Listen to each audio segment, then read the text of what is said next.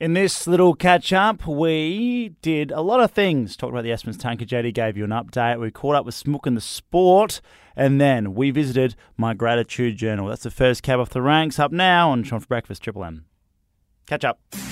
Across Esperance. Sean for Breakfast. Feels good. Oh, Triple M. And I just want to share with you this morning my gratitude journal. Few things that I'm grateful for. I'm grateful for the Esperance coastline. It is simply spectacular, and on warm days like yesterday when it reached 40 degrees in Esperance, it's nice to have a cool place to go for a dip. I'm grateful for podcasts. I travelled 10 hours this weekend from Albany and back, and thank goodness for those things. Otherwise, 10 hours of music, I would have got bored. So, podcast one is great. I'm also grateful for my large bottom, because although it is big and makes it difficult to fit into jeans, I sit very, very comfortably.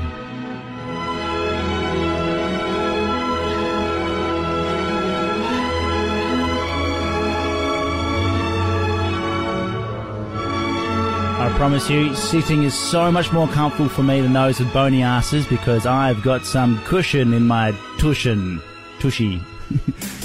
Across Esperance. Sean for Breakfast. Feels good. Oh, Triple M.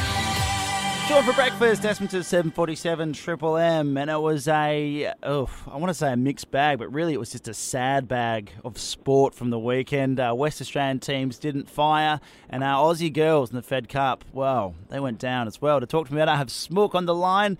Mate, what happened on the weekend? It wasn't Oh, good. Shawnee, it was disappointing, wasn't it? I got up yesterday morning and I was excited. I was in Mandurah for the weekend, and I set my alarm to be on the couch to watch the Barty party, and she wiped the floor with the young French girl in the first set, and from there it was Mladenovic. Is that what we're going to go with? Mladenovic. Yeah. Mladenovic. It was all her from then on, and she came back and put Barty to bed, unfortunately, and so you thought it might have been over, but not quite. Not quite. We had a little bit of kick left in. Tomljanovic. We had her playing, I think it's her first Fed Cup tie even, first singles in the Fed Cup. Yeah. And she's come out and got her debut win to keep the tie alive, Sean. So it was all happening. It was absolutely all happening down at the RAC Arena. And unfortunately, our girls, Barty and Stoza, could not get it done in the deciding doubles fixture, which was just heartbreaking. We haven't won a Fed Cup since the 70s, and we still haven't won a Fed Cup since the 70s. Yeah, and I tell you what, never have we been better positioned since then, I wouldn't say. We've got the world number one being Ash Barty. She'd have won 15 matches in a row, and then Mladenovic, she was really, really clinical. Ash Barty made some mistakes, especially at the net, and I mean, it went to a third set tiebreak, that particular game, and when we lost that, it was going to be very, very tough. The French... Where do they come from? This Mladenovic, she didn't lose a tie across the weekend. I think she might be seeded 50, 60 in the world. Where did she come from? Oh, she's just impressive. It was that composure, like you said, and the clinical nature of her work in that singles match against Barty. I mean, a lot of people after losing the first set in such horrific fashion were just throwing the towel, and she was up for the fight. And like you say, she's ranked in the 40s in the world. She's not one of the big names per se, but geez, she's come out and put on a show for the French crowd. And there was a pretty good French supporting in the arena over the weekend. It was good to hear. It certainly didn't feel like it was all one way. So congratulations to the French girls. An excellent Fed Cup season, and hopefully Ash Barty can lead our team back there next year. So what do you reckon? A few croissants and some vin rouge had last night? Oh, a couple of croissants, a little bit of verve. Yeah, a little bit of escargot. Oh, yes, the escargot would have been thrown around, I'm sure. They love that. The actual snails, or do you reckon the Danish snails, or whatever they call them? No, we're going with actual snails, mate. Imported from France just for the event. Oh, where? Let's turn the feel-good back on. Sean for breakfast. Esperance's 7:47. The Fed Cup didn't go so well.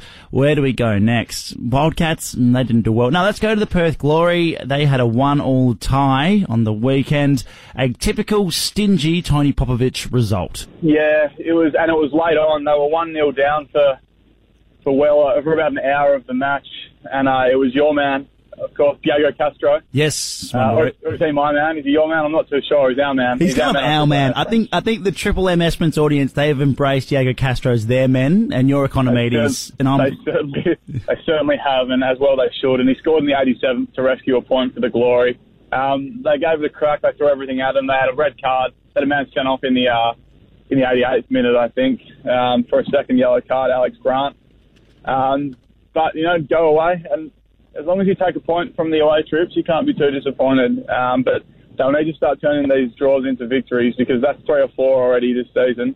And it's not getting away from them, the Glory. It's still early doors, but you want to start making sure that you're putting 3 points on the board in these sort of matches, especially against the Newcastle Jets. I was going to say, if you're going to win, the Mariners last week wasn't a great result, and then Newcastle Jets as well. These are teams that aren't the top echelon of the A-League, so you kind of want to be grabbing more than just, a point against these guys. But as I said, we trust Tony Popovich, and it's a long season, the A-League.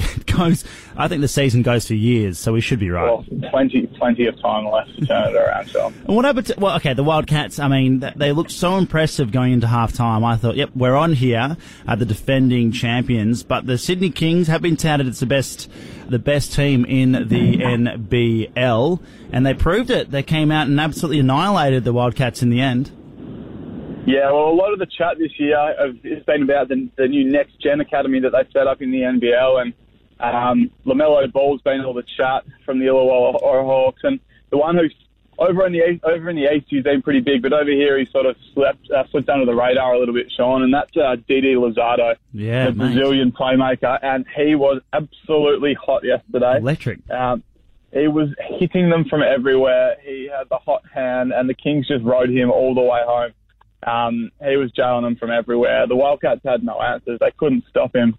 And I think the main concern for the Wildcats was just the lack of scoring options. Bryce Cotton was really good again. He had 36 points, and Nick Kay was solid, as he always is. But apart from that, it was sort of a rare off night for Tarico White.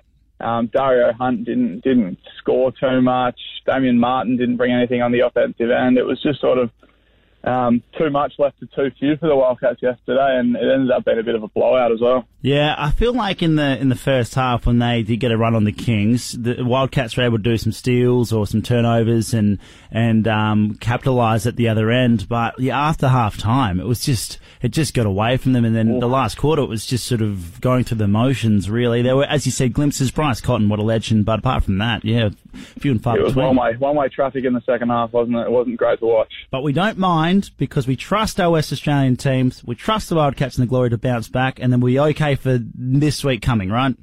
Oh, absolutely, they will be, Sean. The Glory get a week off. They'll enjoy their rest. The Wildcats will bounce back this week. We know that. Yes. And we look forward to it. Yeah, absolutely. And we look forward to catching up with you next week to talk all about it. Thank you, Smook. Thank you, Sean. Across Esperance. Sean for breakfast. Tanker Jetty, Tanker Jetty. Yes, and we're watching eagerly to see the Tanker Jetty deconstruction commence. We're doing it like a hawk here at Triple M, and I've sent a very sprightly reporter down there to take a look and give us an update. His name is Sean. He's quite lovely. Sean, you down there, mate? Hello, Sean. Yes, I am back this Monday morning, back at the site where they're going to start deconstructing the Esperance Tanker Jetty. Of course, that is on Northern Road opposite the cannery. Now, it looks like they've laid down a different coloured sand. Okay, Not wow. just that white beach sand that we're used to around here in Esperance. No, this is more a browny, orangey sand. Orange, It looks compacted. So this is raring to go. There'll probably be dongers here, side offices. There'll be a car park, a lay-down area for all their equipment and stuff. Yes. All those things that I mentioned before, Sean. Yes. they're not here at the moment. Okay. No, not Okay. at all. They're about to come here, though. Just blank And then we space. can see the deconstruction of the jetty. That's me this Monday morning. It is early, so I'm going to go home and go back to bed, Sean. Nap already? Oh, you know me. Oh, I do, All right, I do. I'll see you tomorrow. Bye, Sean. Oh, bye, Sean. Oh, okay. What an excellent young man he is. Hey, we'll keep you updated. I heard that deconstruction will begin by the end of this month. That's a little whisper I've heard from around town, so make sure you're ready for it. We'll be there to report on it. Sean for breakfast catch up on Triple M. Bye-bye. Have a good time. Listen to Sean for breakfast wherever you are. Download the Triple M app now.